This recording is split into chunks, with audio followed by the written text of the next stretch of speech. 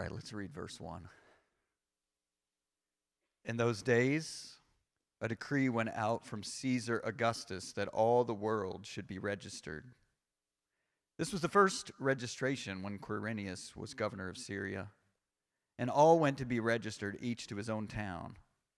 And Joseph also went up from Galilee, from the town of Nazareth to Judea, to the city of David, which is Bethlehem, because he was of the house and lineage of David, to be registered with Mary, his betrothed, who was with child.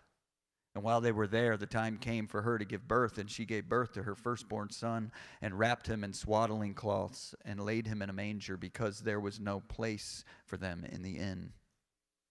And in the same region there were shepherds out in the field, keeping watch over their flock by night. And an angel of the Lord appeared to them, and the glory of the Lord shone around them, and they were filled with great fear. And the angel said to them, "Fear not, for behold, I bring you good news of great joy that will be for all the people. For unto you is born this day in the city of David a Savior, who is Christ the Lord. And this will be a sign for you. You will find a baby wrapped in swaddling cloths and lying in a manger." And suddenly there was with the angel a multitude of the heavenly hosts, praising God and saying, "Glory to God in the highest, and on earth peace among those with whom he is pleased." Let's pray. God, thank you for today. Thank you for your word. And God, we pray that as we study it this morning, as we think about your kingship, your reign and dominion, Lord, that you would give us insight in how we could respond and live in light of your ongoing rule. We pray for this in Jesus' name. Amen. Well, in 1979, the year of my birth, going ahead and showing my age there, Bob Dylan wrote a song that may help us get started thinking about our text and topic this morning. And here are some of the lyrics. You may be an ambassador to England or France. You may like to gamble. You may like to dance. You may be the heavyweight champion of the world. You might be a socialite with a long string of pearls. But you're going to have to serve somebody. Yes, indeed, you're going to have to serve somebody. Well, it may be the devil or it may be the Lord, but you're going to have to serve somebody. The rest of the song goes on like that with all kinds of categories and just brings it back to that chorus and refrain. You're going to have to serve somebody. It may be the devil and it may be the Lord, but you're going to have to serve somebody. The song is about the fact that our entire lives are lived in some ways under the authority of people that rule over us and have dominion over us. And that these exercises of authority really get at the core challenge we face in life of whether we will serve the rule of God or be dominated by the rule and reign of those who knowingly or unknowingly serve the purposes of a counterfeit kingdom under Satan, who has come to steal, kill, and destroy. There's a main idea I want you to see in this passage, and I just want to, it'll be up on the screen, and I'll talk about it in a moment, but I want to highlight, I'm not going to do what I normally do on Sundays when we're in Standard Series and entirely pick apart this passage. We've been thinking through three categories in a sermon series on Jesus as prophet, Jesus as priest, and Jesus as king. And today, I want to talk about what does it mean that Christ has dominion? What does it mean that Jesus is king? And partly it means that you're going to have to serve somebody.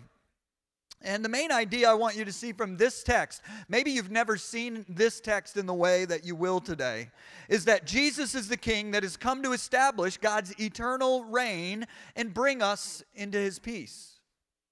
That Jesus, in fact, has a kingship, even if you don't recognize it. That Jesus has a dominion, a rule, an authority of God that he is exercising in the world, that he invites you to recognize and align your life with. But that this is a very rule and important reign that you cannot ignore, because you will either serve that dominion or one that will destroy you and bring you into bondage. Well, I've made a claim that this passage is about kingship, that this is the main idea. And in some manner, I want to show you why very quickly so that we can get on to seeing what it means for our lives. But maybe when you were reading these verses 1 through 14, you've heard this Christmas story. Maybe you've not thought much about kingship and dominion. But I want to point out a couple things in relation to that main idea and main theme that I want to see in this passage. So here's how we see this idea of kingship in the verses that we just read. We see it first through the biblical theme of dominion. Maybe you've never noticed, but this passage brings together a major theme about kingship, or another term the Bible often uses for kingship, which is dominion or rule, reign.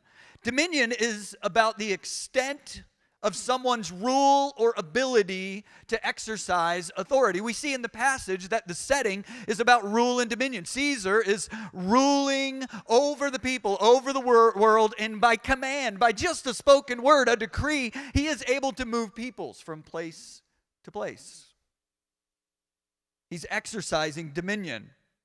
So the passage starts with a census that was used to exercise authority, given by the greatest dominion in the known world at the time. And it was a way of saying, just how far does my dominion reach? That's what a census did. And Luke sets the story of Jesus' birth in the identification of God's king, the king we need, in this story about dominion and Caesar's decree. So that's the background theme that's going on as we're introduced to Jesus. Then we see this idea of kingship and dominion another way. We see it through the many references in the passage to King David. The census takes Mary, who is carrying Jesus, up to Bethlehem. Now, if you have a decent grasp and understanding of the Bible, Bethlehem is a special place. It's where Israel's greatest king was found. And he was found in a way in which he was overlooked and unnoticed. He was found in Bethlehem. He was a shepherd, youngest son, out in the field, not even chosen to be checked on when they came looking for who would be anointed as God's chosen king. So what we see going on in the passage, we see that he's brought up to Bethlehem, the town where it says David was identified as the unexpected king. The passage here that we've read identifies that he is of the house and lineage of David. Every time you see David, you should think king, because that's his identity. It calls Bethlehem the city of David. He's found among the sheep in the stable to point us to this illusion about David's life. And the shepherds, which David was a shepherd by trade, are given the first announcement. They're again told to go down to David's town where this Savior or deliverer has been born, and there to bear witness to it. All of this matters.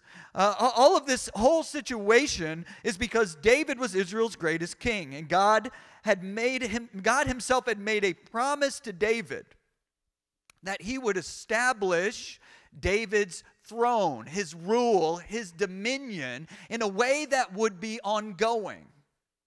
It was a promise that David was a king that represented a greater purpose of God.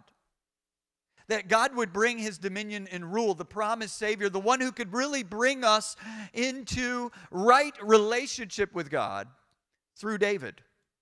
And by that, the way he kind of pictured it is through some common imagery.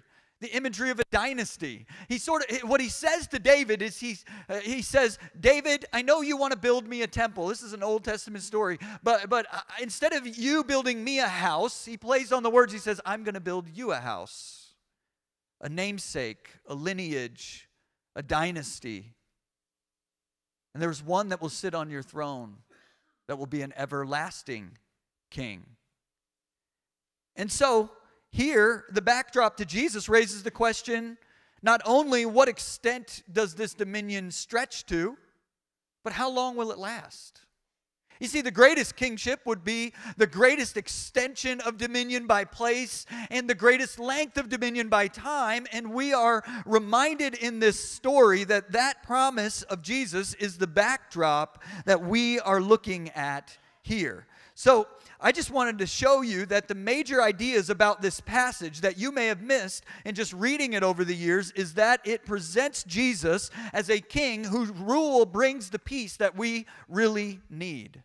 And so because of that, we're thinking about Jesus as king today, and we're thinking about it in the context of this common Christmas story that we have seen. Now, what does this passage show us about Jesus the king? If Jesus is the king and he's being presented here as having a particular dominion and rule that matters for your life, what does this passage show us about that?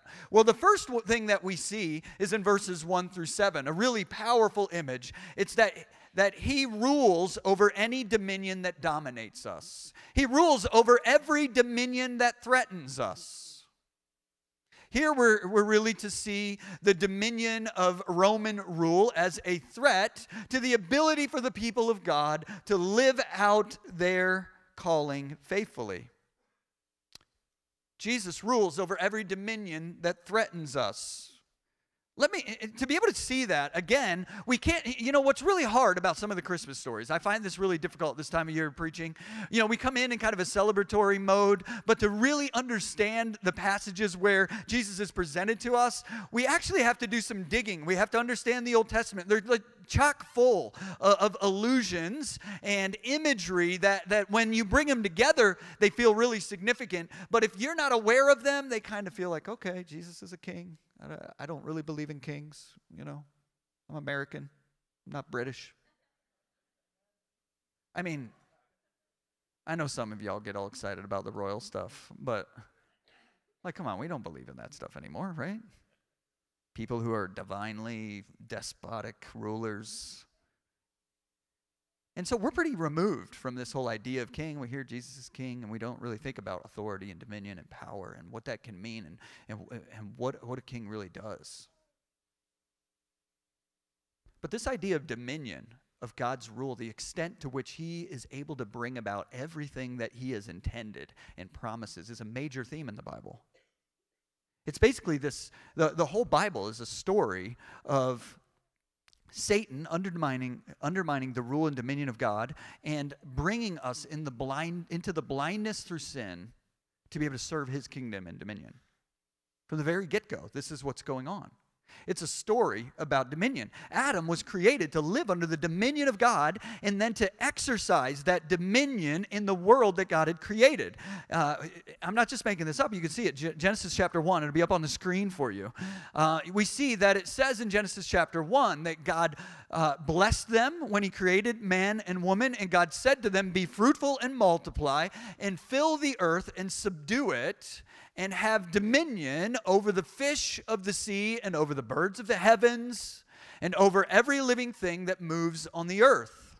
From the beginning, God intended under him for mankind to, in a sense, to rule over creation, not be ruled by creation, not be in bondage and dominated, but to exercise a sort of authority as we stayed under the rule of God. In order to exercise that authority, Adam and Eve were given instruction by God to live under his dominion as his agents in creation. And so the story of them falling into sin is them being tempted to find out that to be said, no, you're actually under a false bad bondage under God. Your real freedom would be to leave that and rule over yourself. And so they step out from under God's dominion into their own freedom. But that freedom, what we find out is every time we step out of God's rule and reign, we think we're gaining freedom, but we're really bringing ourselves into bondage. You see, if you've never understood what sin does, is sin promises freedom but brings us into bondage. We think we're becoming rulers. We're exercising dominion outside of God's rule and reign. And it brings us into bondage. Apart from God, they didn't gain freedom. We see they came into the bondage of sin. Outside of God's rule and reign, they were subject to the powerful effects of sin. As they have children, we see it just gets worse. Cain kills Abel. He's so powerfully driven by this inner bondage to his own desires and appetites that he destroys life. The rest of Genesis is really to show that this bondage or dominion steals, kills, and destroys, and to show that even in that God intends to continue to exercise his rule and reign by offering grace. And so the book of Genesis is about exposing the ugliness of sin, while also showing us that God has a plan and purpose to redeem and show grace to his people. But both of those images, the ugliness of sin and God's rule and reign, are on full display. We learn quickly in the Old Testament that if you will not have God's dominion, you'll be under the bondage of a cruel sort of rule in a world where sin has been unleashed. It's not just the problem that now we come into inner bondage, but that because we're in wrong relationship with one another, that authority becomes twisted from something that would serve people and cause creation to flourish. That authority is now used to dominate around a dominion that isn't God's. Well, we see that. Consider a different scene in the Old Testament. Through God's promise, then, he's gathered a people under the family of Abraham, Isaac, and Jacob, whom he promises to bless, to make fruitful, to bring blessing back to the nations. But sin so dominates their lives that they sell their brother off into the dominion of Egypt and servitude there. They sell Joseph. Remember that story? Sell Joseph into slavery, into bondage, into a different dominion than God's promised dominion. But sin so dominates their lives that after doing that, we see them respond. They become enslaved to their own sin and secrets. We find out they never tell their father the truth about what happened to his son. They're willing to destroy him. And so you see sin stealing and killing and destroying as they exercise their own power and authority outside of God's intended plan and purpose. And so what happens? They become enslaved to this story. Their father is all but given up. And while they're sinning, calamity in the world strikes, a famine that threatens their entire existence and this promise of grace that God has given. But here is where we get the first glimpse of whether God has lost control or dominion. And we get to the heart of a question I think everyone here should be asking about God's rule, God's kingship, and God's reign. Here we get to the heart of the question of whether God is still ruling. So when Joseph has been sold into slavery and the famine is coming and the brothers are back in their homeland where they've forsaken the promise of God, is God still ruling and keeping his promise? And the answer is he's raising up from the lowly place of servitude a king that will rescue them. Joseph is brought to this powerful dominion. The one who was rejected by his own people is now ruling and actually rescues them by grace from what they really deserved through their sin. And it tells us an important thing about God, that God hasn't lost control. By the end of the book of Genesis, God hasn't lost control. Although they've sold themselves and been enslaved on some level to the dominion of Satan's undermining and the way it's represented through false authority and kings and their own bondage to their own wickedness, God in his grace is still reigning and has a plan and purpose. The theme of dominion shows that without God's rule over the world, sin would dominate and destroy all that is good, and we would be under the bondage of cruel and destructive authority. Now, we could keep telling this story. Sinful decisions lead to terrible consequences where Israel is in bondage, and the question is God still reigning? The same question you should ask in your life. Is God still reigning? Well, he was in Egypt with Joseph. Later, after Israel is established in their own land, they're given the opportunity to be free and live under God's rule. So if you fast forward, God rescues them out of a greater bondage under Pharaoh, one in which they have been so enslaved and dehumanized that they don't reflect God's image. They're not free to worship God as they would desire. They're not able to engage the calling that God has given them, and so they're longing for freedom. And God delivers them. He brings them out. He sends them into the land. And it makes us go, okay, now that they're free and they can go into the land, surely under their own rule, under themselves, they can be free. No longer a false authority breaking them down and doing that. I'm sure that they'll live under God's dominion. So once God brings the people of Israel into their own land, you would think now as God's people with freedom, they would flourish under the rule of God's king. But the story of Israel's kings is a dark story. It's that they refuse to exercise their dominion under God's rule. Now, God always intended Israel to have a king. It's just the first king they chose, was Saul, was one like the world, not one like God had told them he would give them. And so they ask before God gives. But you know, in Deuteronomy 17, actually God told them how their king should exercise authority different than the dominion that they saw around them. Deuteronomy 17, it's up on the screen. It's probably like microfiche. You might not be able to read it, but you can get there in your Bibles. I just wanted to prove to you it exists. But I want to point out, long before, God actually told the people of Israel what their king should be like. He said some simple things. The king should be one born from among them who God has chosen, foreshadowing Jesus' birth among mankind to be their true king. The king should not consolidate wealth, horses, or multiplied numbers of wives to establish power and authority. They weren't to gather to themselves so that they could be powerful in and of themselves. They were to trust God's genuine authority and be servants who dispersed that kind of authority, not solidified their power. The kings of the world, Jesus says, they lord it over the people and consolidate their power. But Jesus said, those who would be great in my kingdom will be different. He's talking about this passage.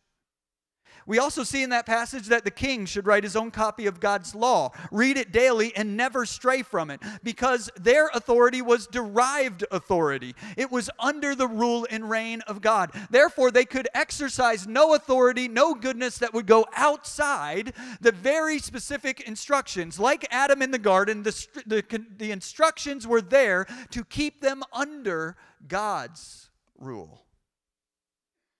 And then lastly, he should not exalt himself. Well, the story of Israel's kings is a story of refusing to live under God's dominion and therefore leading the people into all sorts of bondage and sin. So much so that they're conquered by the world around them over and over again and carried eventually into exile. And so if we fast forward after the failure of Israel's kings, even King David, the great king who foreshadows Jesus, he fails at Deuteronomy 17. We see at the end of his life, he has a census. He gathers up and he consolidates his power just like Caesar. He looks like the other kings. He denies God's word. So, what happens? Failing to live under God's rule and dominion in their own freedom, Israel is exiled from their land. And they find themselves under a different dominion, a different rule, the rule of Babylon. And it asks the question, is God still reigning there? Is God able to reign where there is this ungodly king exercising dominion? I mean, the book of Daniel is all about dominion. Daniel, the young man, is raised up in the king's house. And through him, a message is delivered to the great authority of Nebuchadnezzar to say, your kingdom's going to come and go. There's one coming right behind it. That kingdom's going to come and go. There's one coming right behind that. And there's a kingdom after that. That one's going to come and go. And they picture this big rock that comes down and destroys these images of the kingdom that will destroy it, and it will grow into a holy mountain. And it's the picture of God's kingdom. The coming of Jesus will come in due time and will overwhelm all authority and all rule. And no authority will be victorious that isn't from God. Ultimately, they will all come to an end. All of this is to prepare us to answer the question, is God reigning even still there? He puts Daniel in the house. He preserves the people through Esther under a foreign king. He preserves his people. He's always exercising authority in the background in ways that people maybe didn't notice, but by his grace, preserving the promise of sending a true king. So here at the coming of Christ, in the passage that we've been reading, we see a king, Caesar, displaying the extent of his dominion. It reaches even into the lives of Joseph and Mary, who are moved around by the census. Notice the census is contrary to the picture of a king mentioned in Deuteronomy. It's a twisted use of authority where power is measured and displayed by the king, instead of authority used to bless people.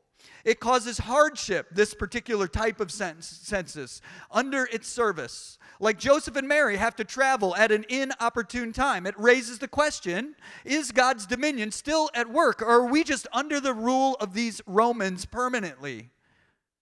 Well, here we see God's rule.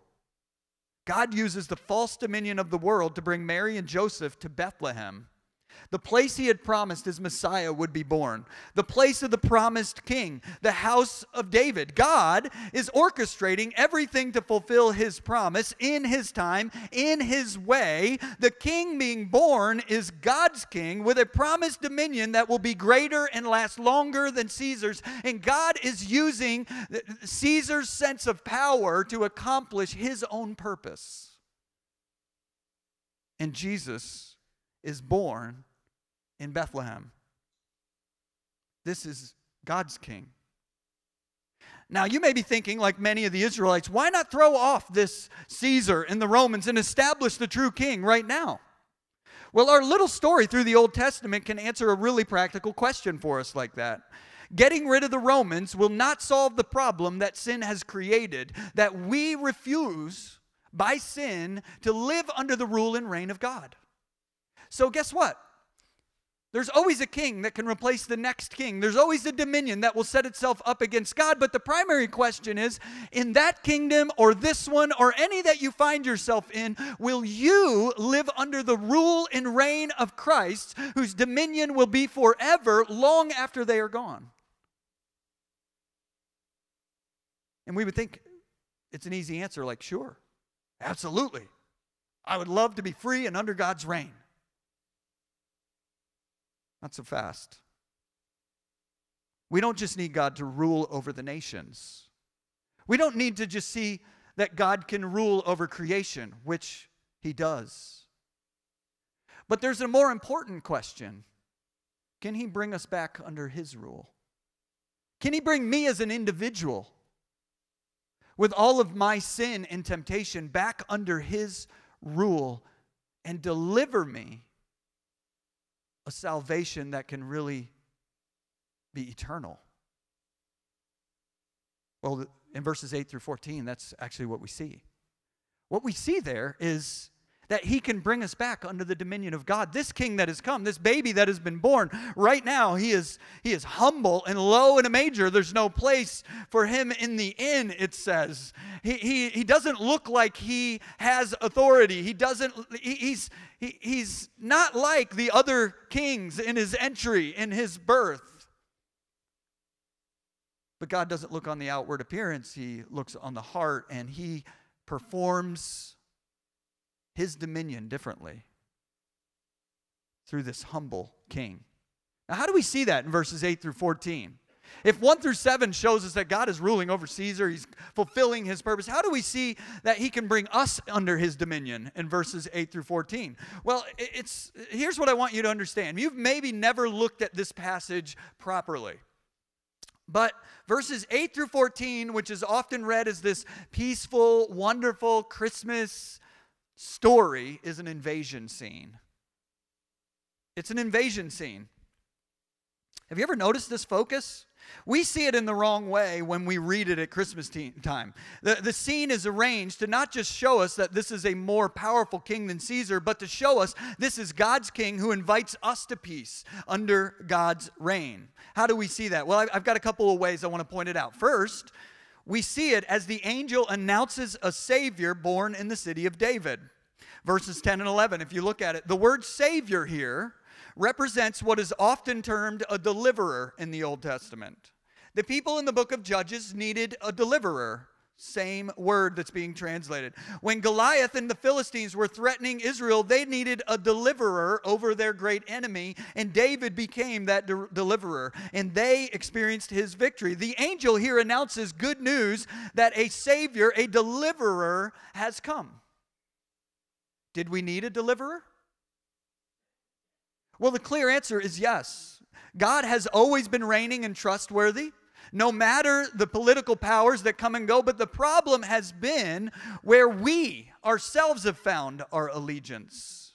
We have needed to be delivered from one kingdom into another. And I just want to say to you really plainly, if you have not come to a place in your life where you have submitted yourself to the rule and reign of Christ by faith, you are living under a dominion that you don't want to acknowledge. You have been tempted by Satan and everything that sets itself against God to think that you are free, but you are living under a dominion.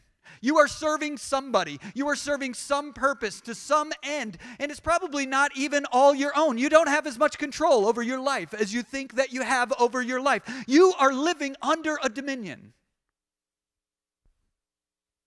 It's just not God's. And if you're honest, you recognize even in your own soul, you've surrendered parts of yourself to a false and wicked dominion that continues to yield bad fruit. And you know, some of you've tried to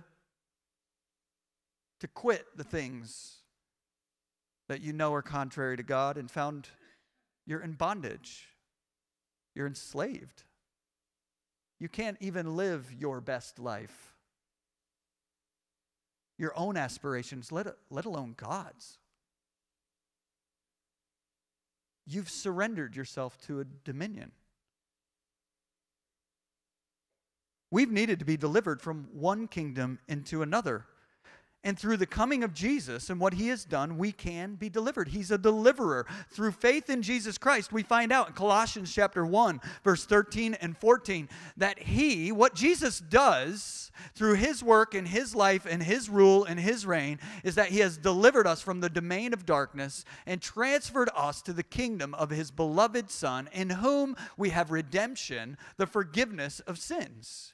Becoming a Christian, at its very core, is being willing to acknowledge that through sin we have lived under the dominion of a dominion that is against God. We have set ourselves as enemies against God's purposes, against his design, against his rule, against his instruction, and we're in bondage to it.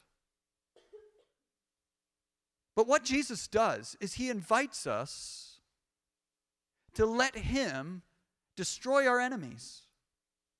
The enemy within, sin, to put it to death, to cause it to be separated from us, for us to begin to come under his rule and be retrained in a new kingdom.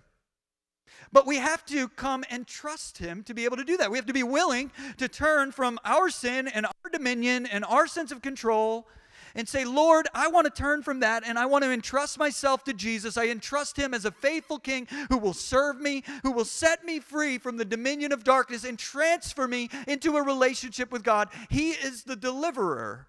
And so we see Paul in Colossians 1 say this is what salvation is. It's not me getting my life better and proving that I can live under the dominion of God, but coming to the King Jesus and saying, Jesus, I surrender. I don't want to be an enemy. I want to entrust myself to you. I need a new citizenship. I don't want to rule over my life. I want your kingdom, your rule and reign. So we see it in this announcement of a Savior, a deliverer. Second, we see that the peace we need is with God. We see that Jesus is this king. He can bring us under the dominion of God. And we see what we really need, actually, is we need to be reconciled to God. We actually need to be brought back into a right relationship with God and his rule and his reign. But right now, we stand as enemies. You see, in this battle scene, we have an angel that comes and announces there's a deliverer that is coming. He is going to rescue those who are waiting on him, and he is going to bring judgment against his enemies that are fighting against him. It's a very simple scene, and maybe you think that's too simplistic. But this is what Jesus says. This is what's happening in this passage. Let's set the scene that the shepherds see here. There's a messenger from God who has come to the city of man to announce in enemy territory that there is a true king entering. You know, this picture of this messenger is an angel. Notice how they respond. They don't say, "Oh, what a cute winged baby." They're terrified because he's a warrior. Angels in the scriptures are warriors. He's coming to enemy territory to say, now is the time for you to surrender and find peace with the king who has come to establish his reign. You notice the term heavenly hosts in verse 13. As he's doing that, it says that he's filled and surrounded by. He's surrounded by a heavenly host of angelic beings. And we see that and we immediately think, oh, this angel has a choir. This isn't a choir. This is an army. They're not singing, by the way. If you read through the passage, I just want to point it out. They're not singing. They're proclaiming something. They're gathered with a declaration, a shout of power, glory to God in the highest. In that context, it would be not glory to Rome, not glory to any other earthly kingdom. There is no reign but God's reign, and his reign is in the highest place, of the highest kind. They're like an army at the gates of the world, and they're there to proclaim something. Now, here's the good news. They're there to proclaim peace with those among whom God is pleased. So we see this invitation, this baby, this king who is entering is going to exercise God's rule and reign. He has all authority of heaven, all the power available to him. And right now, he has come for one thing and one thing only, as an act of God's grace to offer peace to all people.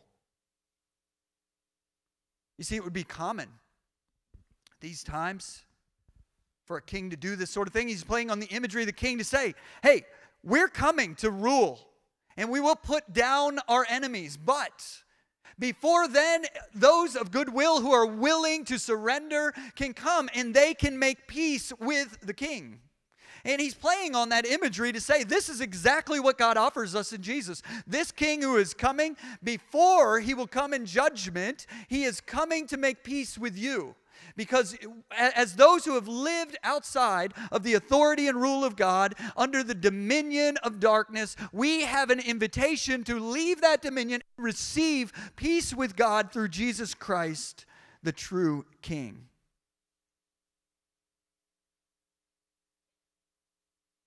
Jesus has come as a king to bring the kindly rule of God back to those who are willing to leave their status as enemies with God and come under his dominion of peace. But I want you to notice it says peace with those among whom God is pleased. It should make you stop and ask a critical question. If God's king is here to exercise God's rule, is God pleased with me? Is he pleased with me?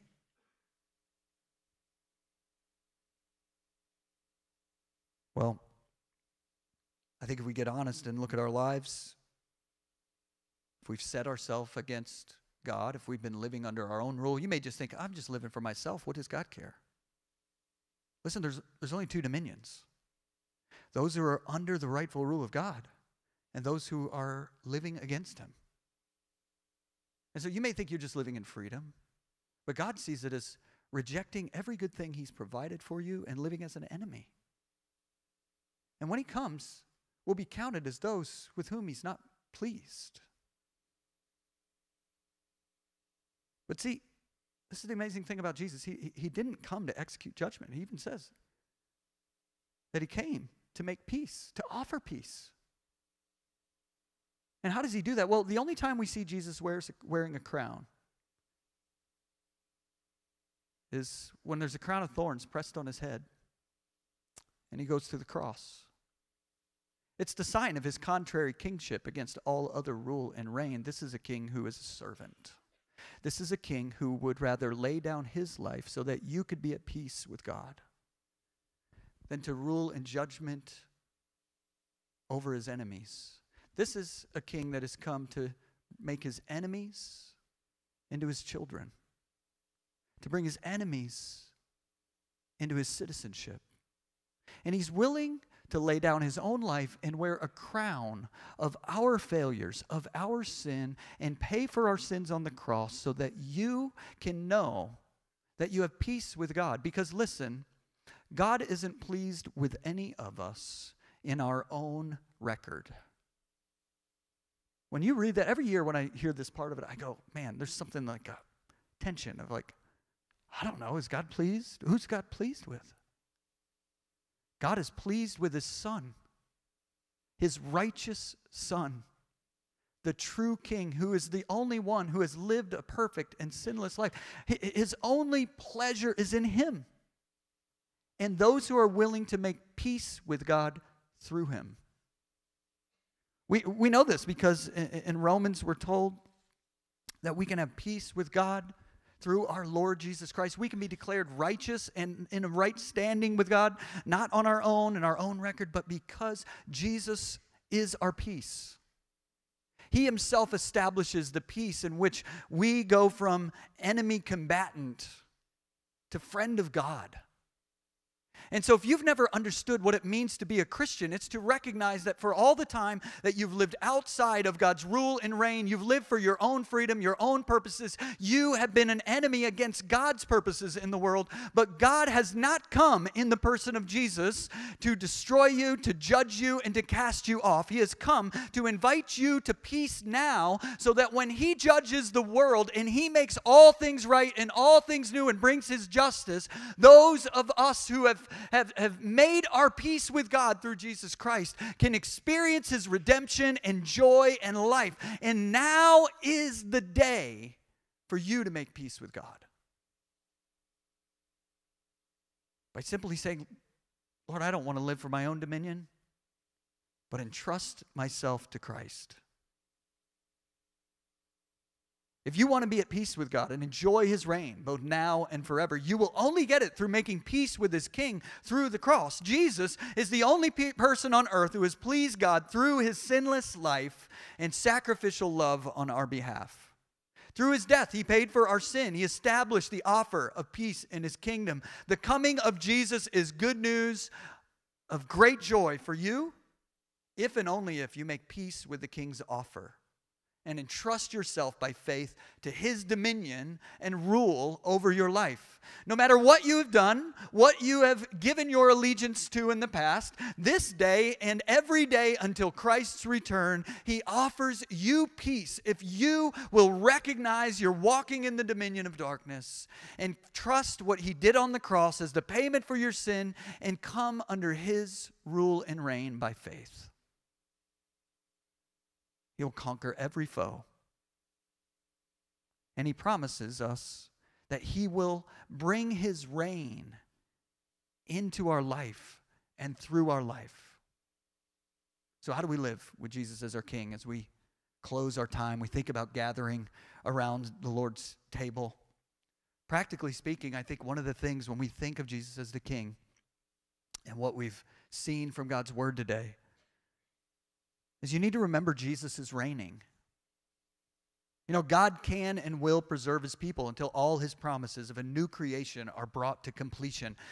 And you know, just like in the Old Testament at times where it looks like, is God reigning?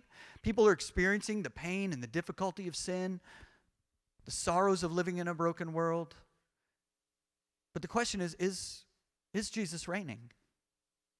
Is he reigning in that hard thing that you're facing right now? Is there a future that you can count on, where you experience God's grace? Is there hope for you in the situation? You are never without hope, because in Christ, Jesus is reigning and bringing us on to victory, even through the times of darkness and failure, where we feel like we're losing and there's a dominion that's ruling over us. It's not true. God in His grace is reigning above everything. It's especially important because, like we saw in the Old Testament stories today, there are many times where we are given the opportunity to see just how awful it is to live under the tyranny of sin and bondage, and to declare to people that God has come to give them peace. So remember, Jesus is reigning. The other thing is, remember, we have a hope to present to people. Listen, there's something about the clarity of kingdom language that says you're either in a kingdom of darkness or a kingdom under the rule and reign of God. That reminds us that people need to examine themselves in relation to God, because it's not just about having a religious smorgasbord to see what helps your life. There is a king who is coming, who has offered peace, and now is the opportunity for us to receive grace and mercy at the hand of God because of what Jesus has accomplished. And it is an act of love for us to proclaim that good news to the people in our community, in our life, and remind them that God wants to draw them into His good rule and reign for all eternity, and pour out His grace on their life if they will make peace with Him through Jesus Christ.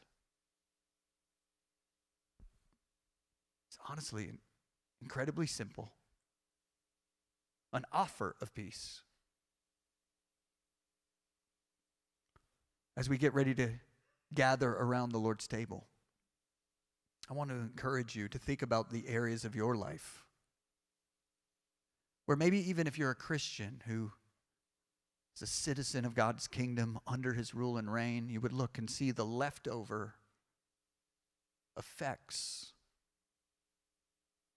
of living outside of God's reign and His rule, where you aren't letting Him have dominion over your life. And as we prepare to recognize Him as King at the Lord's table, hosting the feast, we want to be reminded to examine ourselves, to rejoice that we can be renewed by coming under His rule and reign. Jesus is a king. He came to offer peace. He was born the Prince of Peace, but He is also a king with all authority, who is coming to rule and reign over the living and the dead. And right now He offers us grace. So let's come to His throne, receive it, and walk as citizens of His kingdom. Let's pray. Lord, we thank You for Your love for us. We thank You for the cross, where You showed us Your abundant peace and offered us forgiveness and mercy. Lord, I pray for anyone in here who has not made peace with You, Lord, that even now they would turn from their sin and entrust themselves to You. God, we pray that Your Spirit would be working and giving life. God, in the areas of our lives where we have not submitted ourselves to Your instruction and rule and reign and thought that there was freedom, Lord, help us not to return to bondage and give ourselves over to the rule of darkness. Lord, we love You. We thank You for Your word. In Jesus' name, amen.